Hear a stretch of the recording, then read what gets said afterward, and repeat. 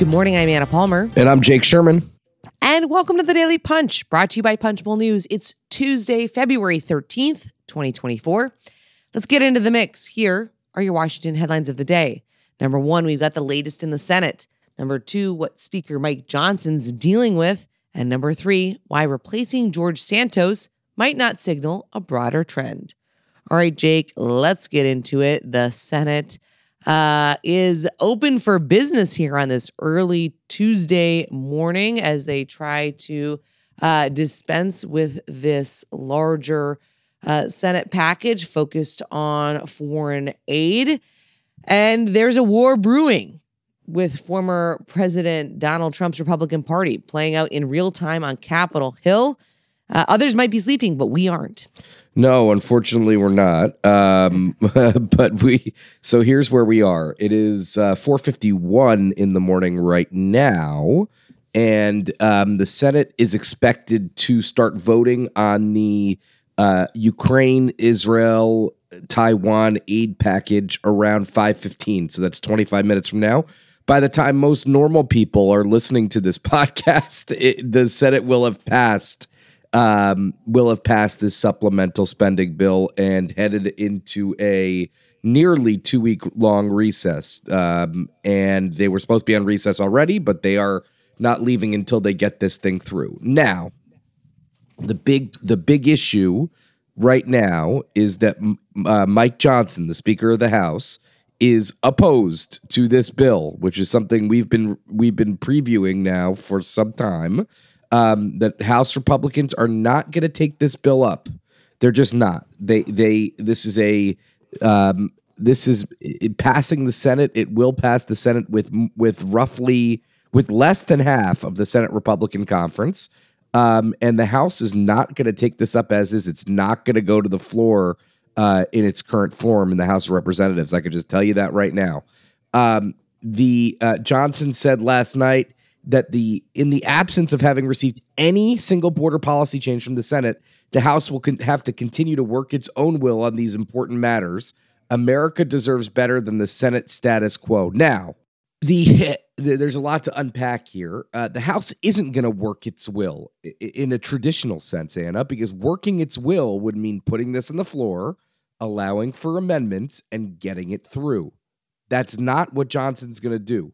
Working its will is not, he's using the wrong phrase in my estimation. What he wants to do is he wants to find something that House Republicans could rally around, something, by the way, that probably won't pass the Senate, and do it that way. Now, he has a lot of options. We went over this yesterday morning.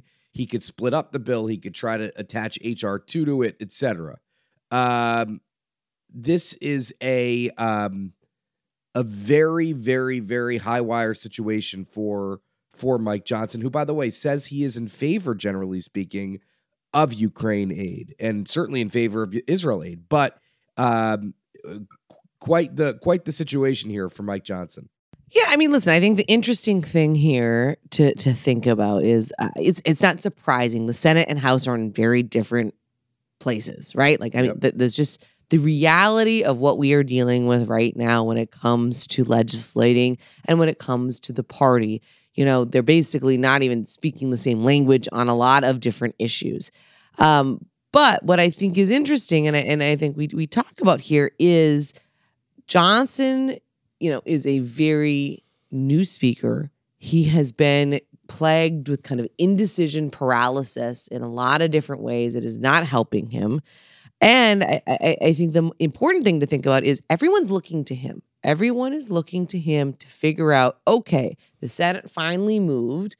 It was ugly. It wasn't great. It could have been easier, but they have done their job. And now the question is going to be, what does he want? How does he choose to move forward? And if he doesn't, there's going to be action, right? There's going to likely be a discharge petition, which is the absolute opposite of what Mike Johnson wants.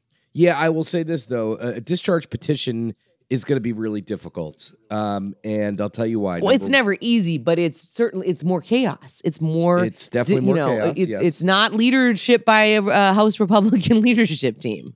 Yes, it is more chaos. But I think I think a discharge petition is not going to get through. So here's why. I think, and we wrote about this a little bit yesterday, but they're gonna. They have 200. The House Democratic Caucus has 213 members. 212 members. They're going to lose, let's say, 15 of them on a discharge petition when it comes to because of the Israel funding and whatever. So that means they're at, let's call it 195, just for argument's sake. That means they need to get 23 House Republicans to get a bill like this to the floor. I don't know that they'll be able to get that. Now, maybe because Johnson is so weak in the sense that he's not McCarthy. McCarthy was able to hold people against a discharge petition. Maybe that helps the discharge petition effort. I just think it's going to be more difficult than people think. I don't know. But by the way, the way for Johnson to head this off is having a plan, articulating your plan, sticking to one plan, and proceeding on that path, not taking a position or just kind of flailing around for a couple days, but saying, here is what we're going to do, and here is why you shouldn't sign a discharge petition, because I am proceeding on this specific path in this specific timeline, and that's what we're doing. Because there are people, whether Mike Johnson is for Ukraine aid, which he says he is, or not, there are people in the House Republican Conference many people who would vote for this Senate bill. So if the way for Johnson to head it off is for him to articulate a plan and proceed on that path. That's the way to do it. And whether he has not proven that he could do something like that yet. So whether he could do that or not, that will be dispositive. That will be telling about whether he could head off a discharge petition. Well, that leads us very nicely into the number 2 item of the morning, what the House is dealing with. We have discussed quite a bit what's happening when it comes to foreign aid, but that's not all on Speaker Mike Johnson's plate. We've got the Mayorkas impeachment, SALT, and a slew of other things, making it a doozy of a week. Let's hit them all here. I think we can move on beyond the foreign aid bill, but let's go to Mayorkas' impeachment. One of the biggest belly flops, we write this morning, of this Congress. Speaker Mike Johnson's failed attempt to pass a resolution impeaching DHS Secretary Alejandro Mayorkas last week. Incredibly, that vote failed, and now the question's going to be with House Majority Leader Steve Scalise. Are they going to bring it back up? Yeah, so here's let's go through all these really quickly. Mayorkas, yes, they're going to bring it back up tonight. Scalise theoretically is going to be back. He's going to vote for it. They don't have they have to keep all their other votes too. So this will all depend on attendance, etc. I guess it's going to snow today. I mean, it doesn't seem like it's snowing now, but it looks like everything. It looks like it's going to snow. So that's that. Israel, the House Republican leadership has no plans to bring up an Israel bill after it failed last week. They said they were going to bring it up under a rule. They no longer think they have the ability to do that. So that's that. Rule on SALT is going to fail. That's for the New York Republicans who want to change the SALT limits, the state and local tax deduction limits. That's that. Going to fail on the floor. They'll move on from that. Not that surprising. They'll continue. Let's be honest. They talk a big game, but man, it never really works for them. Well, they'll continue to get walked all over because that's what they do. FISA. There's a new FISA bill that House Republicans have. They have. And they say they have set aside time at the Rules Committee. Color me very skeptical with this crew, to be honest with you. I don't think they get it through this week. It's Tuesday. They're in until Friday. I just think that given everything else, it's going to be difficult for them to get a FISA bill, but I guess we shall see. All right, let's move on to the number 3 story of the morning. New York 3, George Santos's seat. Our very own Max Cohn was up there reporting on it. And this morning, he's asking the question, are we reading too much into this race? For the past 2 months, there has been a bunch of ink spilled and millions of dollars spent trying to win the battleground Long Island seat that will determine how much leeway Speaker Mike Johnson has this year.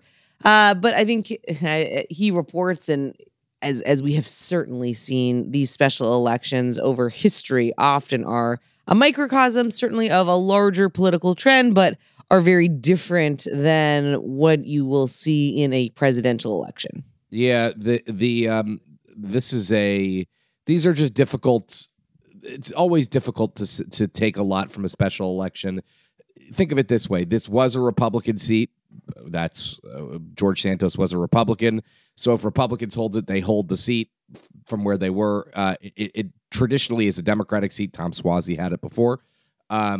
There's a lot of dynamics that Max lays out. I'm skeptical that it will be a harbinger for the election, a true harbinger for the election. There are reasons why it won't be, but it's going to get a lot of ink, and we'll know by tomorrow morning whether Tom Suozzi is coming back to the House of Representatives. With that, thanks so much for listening. We appreciate it. As always, if you like the Daily Punch, please share it with your friends, your family, put it out there on social media. It's the best way for folks to find out about us. As always, you can go deeper on these issues and more with a free morning newsletter Monday through Friday. All it takes is an email. Go to punchbowl.news. Have a great day and stay safe, everybody.